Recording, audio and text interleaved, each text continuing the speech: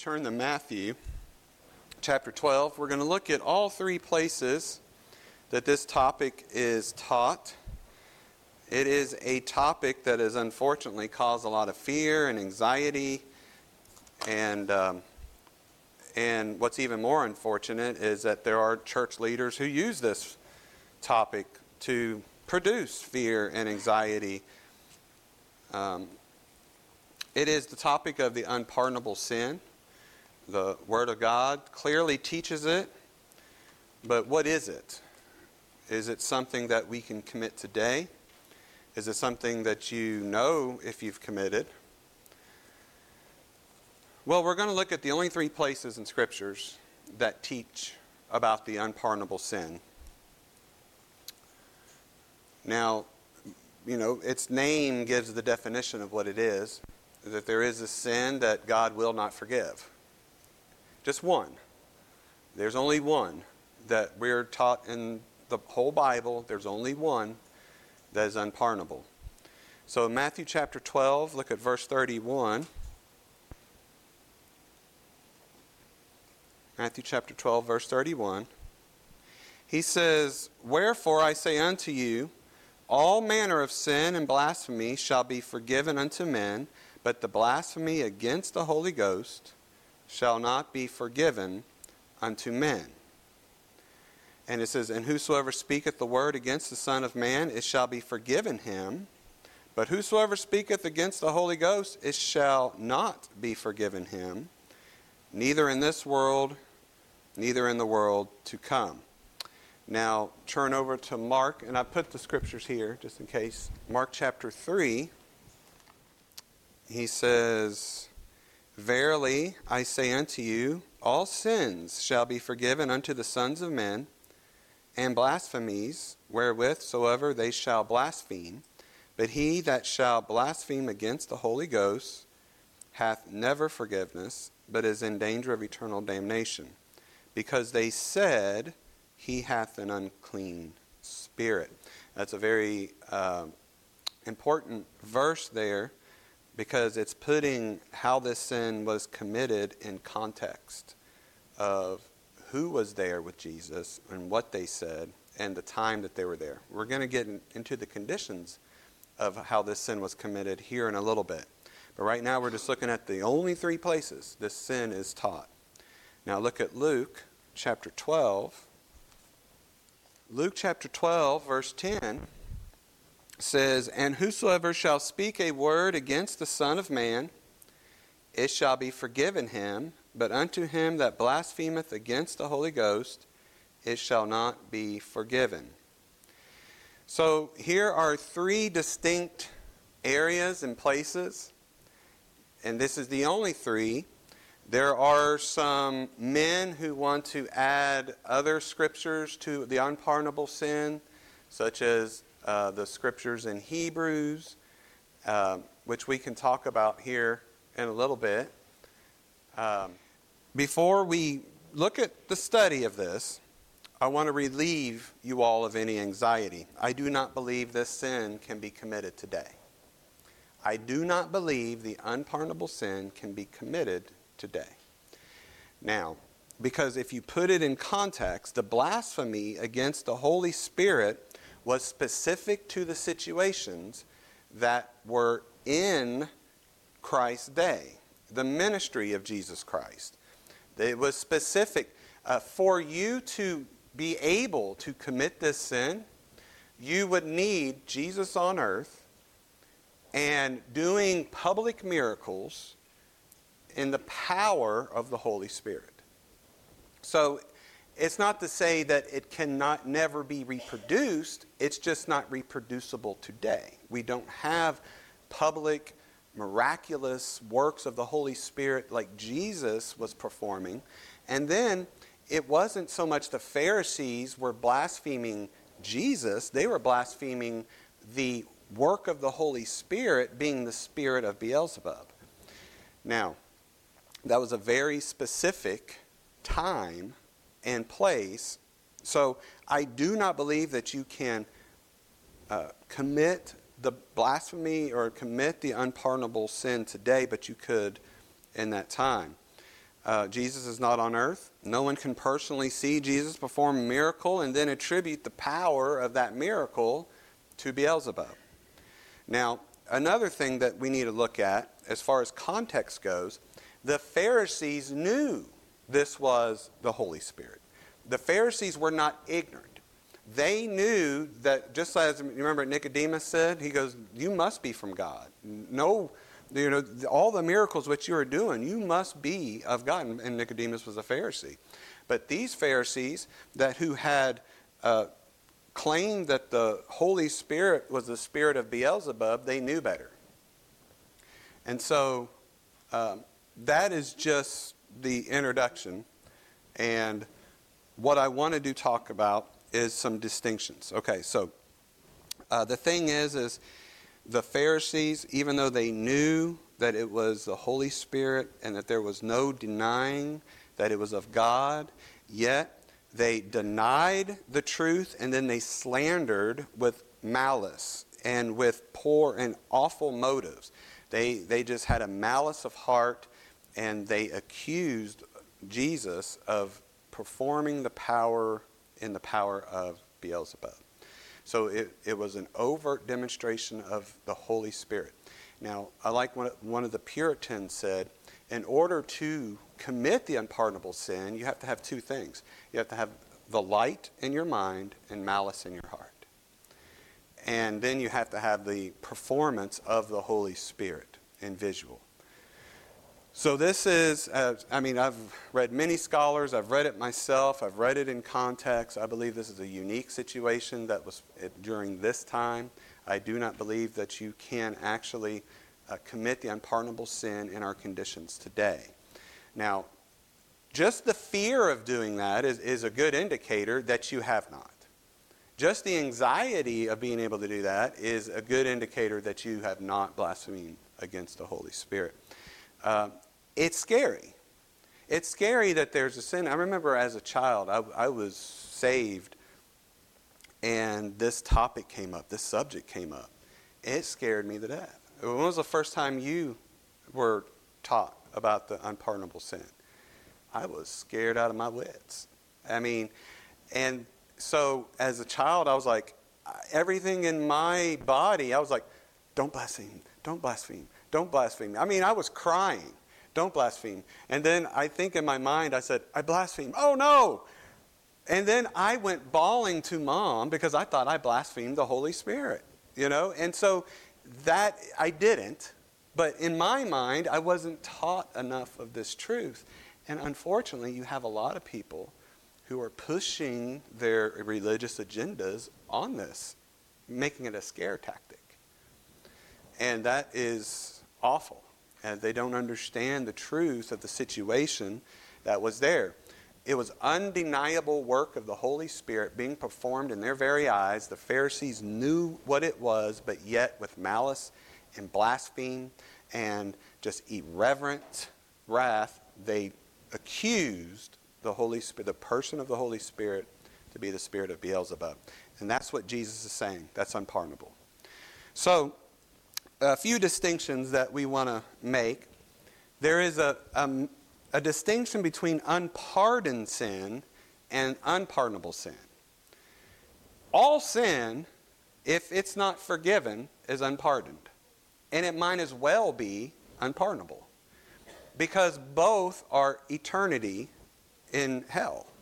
If you die without having your sins pardoned, you die with unpardoned sins, well, that's also eternal death, just as much as the unpardonable sin is. So there needs to be a distinction between those two things.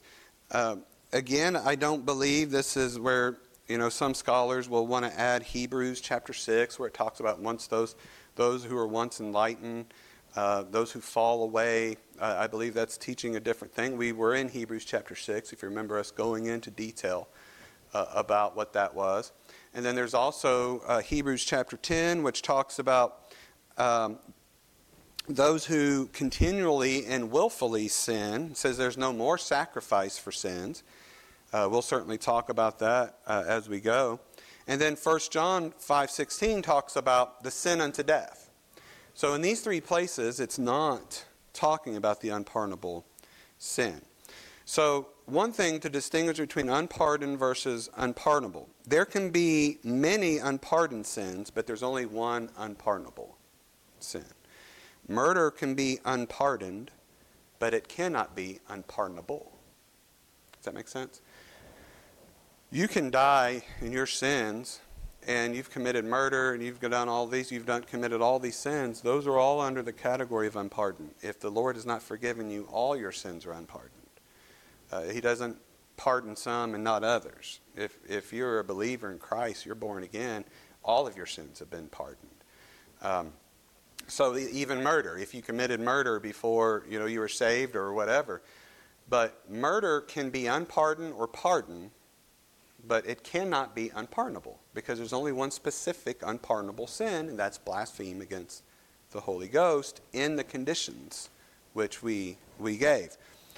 So what it is not, it's not, the unpardonable sin is not any sin committed against man, God, or the law. And that's a lot. Or even Jesus. Because if you look in, where are we? Luke? Look back at Mark. Mark chapter 3. Mark chapter 3, verse 28 says, "Verily I say unto you, all sins shall be forgiven unto the sons of men, and blasphemies, wherewithsoever they shall blaspheme." That means all can be forgiven, but he that shall blaspheme against the Holy Ghost never has forgiveness, but is in danger of eternal damnation. And remember, why did he say that? Because they said, who? The Pharisees, the religious rulers, he hath an unclean spirit.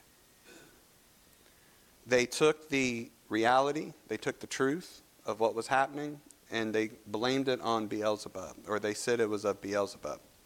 So, blasphemy against the Holy Spirit is not any sin against man, as cruel as they can be. I mean, think about how cruel this world can be. Men's crimes against men, women's crimes against, just all of the despicable things that we see, depravity, corruption, the imaginations of the heart, just the wickedness, things you don't want to, things you click away on the news from.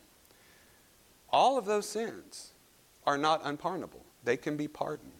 So it's not any sin against man. There's also any sin against Jesus Christ. These can be sins like of denial of Jesus' deity, his sonship, the crucifixion, even the men who crucified Christ. None of those were unpardonable. They could have been pardoned.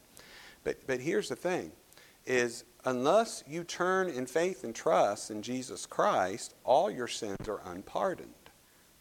So the truth is in Christ. So if you reject the gospel of Jesus Christ, okay, that's not the unpardonable sin, but that does mean that your sins are unpardoned. That means that you will still suffer the eternal hell of the fate. Also, it's not any sin, not one sin can you commit against the law. It's pardonable. It's not unpardonable. Or against God the Father. In Matthew 12:31, all manner of sin and blasphemy shall be forgiven unto men, even against the Father. And also, it is not every sin. Now, notice I put any sin, so that's the distinctions. Any sin can be committed and be pardoned. And not every sin, well, let me put not. Not every sin, even against the Holy Spirit. That doesn't mean it's unpardonable. So there are sins that you can commit, you can resist. As Stephen said in Acts chapter 7. Now we do believe in irresistible grace, so where does that come in? The only place in Scripture where it says that we can resist the Holy Spirit is where Stephen had claimed that their rejection of the gospel and them setting to want to persecute Stephen and injure him for what he was saying, Stephen likened their behavior to the fathers and the prophets. He said, you're stiff-necked, always resisting the Holy Ghost. But what he intended to mean there is they are acting just like their fathers did, killing the prophets and everything. It's the only place that we have a resistance of the Holy Spirit. We know that if it's God's effectual call, you're going to come. You're not going to be able to resist that, and nor do you want to. So God does not violate free will. So I'm not going to get into that, but you can grieve the Holy Spirit. That's a sin. You can ignore the Holy Spirit. None of those sins against the Holy Spirit are unpardonable. They can be forgiven. So as we keep working this way down, what is the unpardonable sin? So what it is not, but what is it? Blasphemy. It's specifically blasphemy against the Holy Spirit. That means to speak injuriously, slanderously, that word is slanderous, irreverent defiance against the person and the work of the Holy Spirit. Now, it is blasphemy against the Holy Spirit in the conditions that we see in Matthew chapter 12, Mark chapter 3, and Luke chapter 12. The examples of the Pharisees who said that he had an unclean spirit in Mark chapter 12, Matthew tells us that the Pharisees attributed the work of Christ, the work of the Spirit, to Beelzebub, the prince of demons. The Pharisees recognized the Holy Spirit in the miracle and slandered him by calling him an unclean spirit. So under here, I know it's hard to read. So we saw what blasphemy is, and the conditions found in Matthew, they are unique. I like this. There's a few Puritans that are out there that talk about this. First of all, there must be an unmistakable work of the Holy Spirit. And these public miracles in which Christ did, there must be a miraculous, unmistakable work of the, you can't accredit to anything else. It must be the Holy Spirit. Dr. Brodus thought the sin was committed in connection with public miracles and therefore cannot be committed in our day today. Meaning it is the undeniable work of the Spirit giving power to miracles. So we don't have public, overt, very miraculous and awe-inspiring miracles today. We don't need those today. They were done for a purpose in the past. They were definitely to validate the claim which Christ made and the claim the church made about Christ. So we don't have that work today. There must be knowledge that it is the work of the Spirit. It can't be something that you ignorantly do. It must be, you must acknowledge that that definitely is the third person of the Godhead working. And so the unforgivable sin is the blasphemy of the Holy Spirit in the context of the Spirit's work in the world through Christ. It's unique.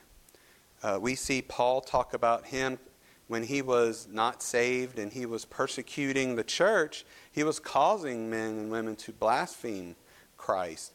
He did it ignorantly, is what he said.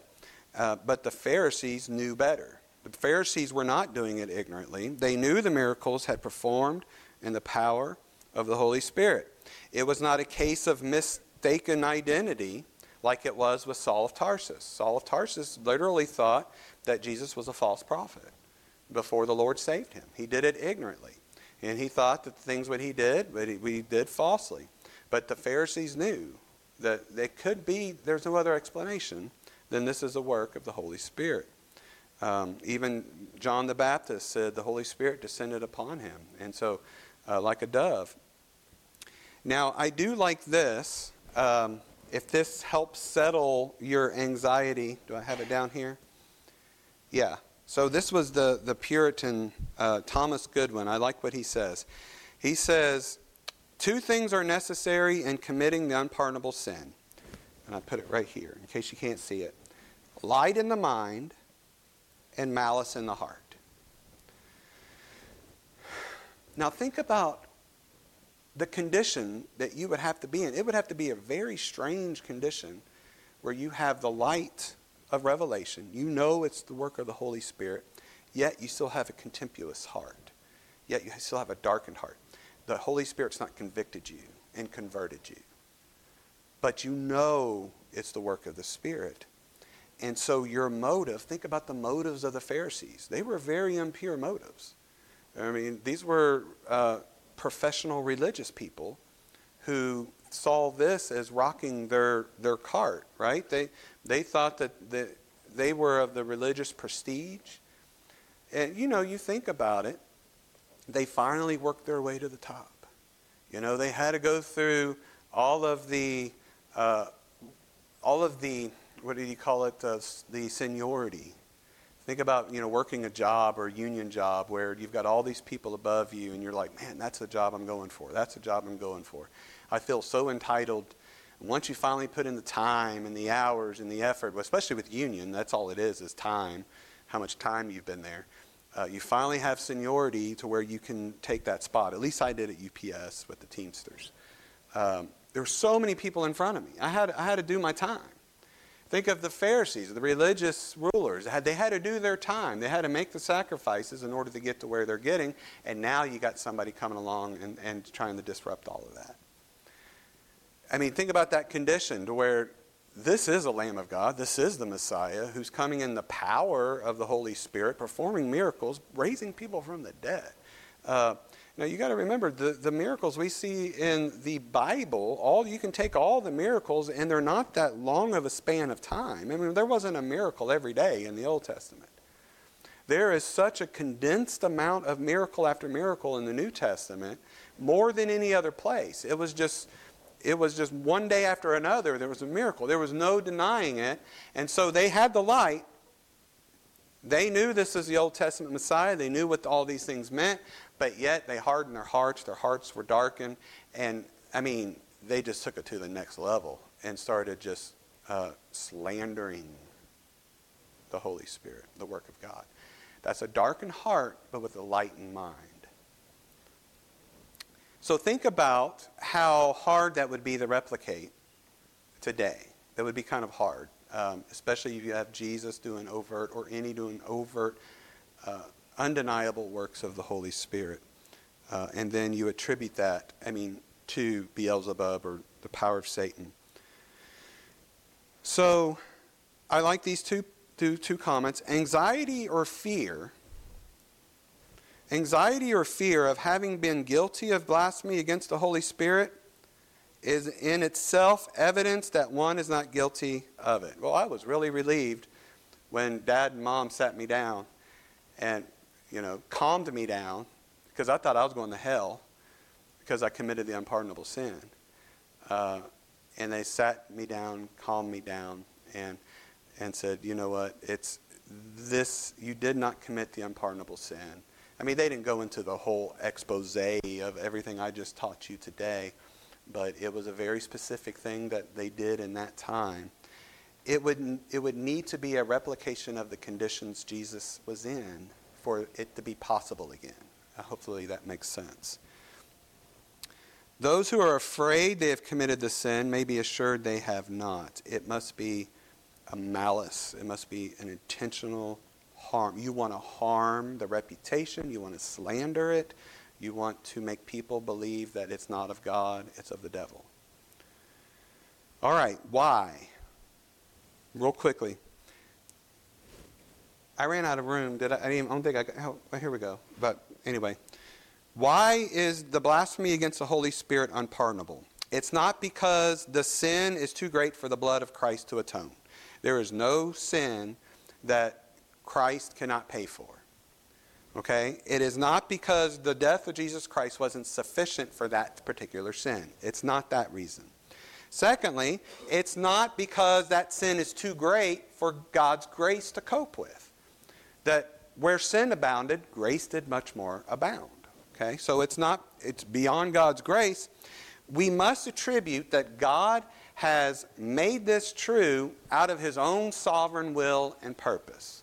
He has sovereignly chose for this sin not to be able to be forgiven. It's not that Jesus' blood couldn't, it's that God has sovereignly chosen for it not to be forgiven. So That is God's determination. So we conclude the Holy Spirit, if you think about it, because of this, is highly honored within the Trinity. And we can grieve the Holy Spirit. We can ignore the Holy Spirit. We can do all these things. We can quench the Holy Spirit. And all of those things that God will forgive. But the Holy Spirit is the person. It's not an it, it's a he. Okay? Even when we call it irreverently that's still forgiven. It's the person. It's the third person of the Godhead. The Holy Spirit is a he. So, and he, the Holy Spirit's job, is to bring glory to Christ. It's to point us to Christ. It is to convict us. It is to convert us. It's to bring us light. It's to raise us from the dead one day. And it is to glorify Christ. We're not to worship the Holy Spirit. We're to worship who the Holy Spirit is leading us to worship. The Holy Spirit will always lead you to worship Him, not the Holy Spirit Himself. I almost said itself. I know we all slip from the tongue. But the important thing, the main thing to worry about, I believe, when it comes to the unpardonable sin, is unpardoned sin. Because that is the one thing any person is in jeopardy of. Dying and having their sins unpardoned. Because the result is just as bad, just as eternally bad. So John 3:36 says, He that believeth on the Son hath everlasting life, and he that believeth not the Son shall not see life, but the wrath of God abideth upon him. 1 John, if we confess our sins, He is faithful and just to forgive us our sins, to cleanse us from all unrighteousness. One of the scare tactics that people will use, and not just scare tactics, but there's a lot of people out there who believe they're beyond the forgiveness of God. They think that they have committed so many sins that there's no way God would forgive them. But what does Paul say? Paul says, I'm the chief of sinners. If you think you've gone too far for God to forgive you, look at what Paul did. And so that's not the case. As we preach, as we study, it's the unpardoned sin. If you're saved today, all your sins are pardoned. All your sins are forgiven. And so I believe that we do not have to, as God's people, there was a unique situation in that day of Christ. It would have to be the same exact conditions for us to commit an unpardonable sin. But since we're children of God, I don't think we can. Okay. So hopefully that's cleared some things up. If not, then you definitely let me know, and I'll try to help you. Let's pray. Heavenly Father, thank you for the day. We pray your grace.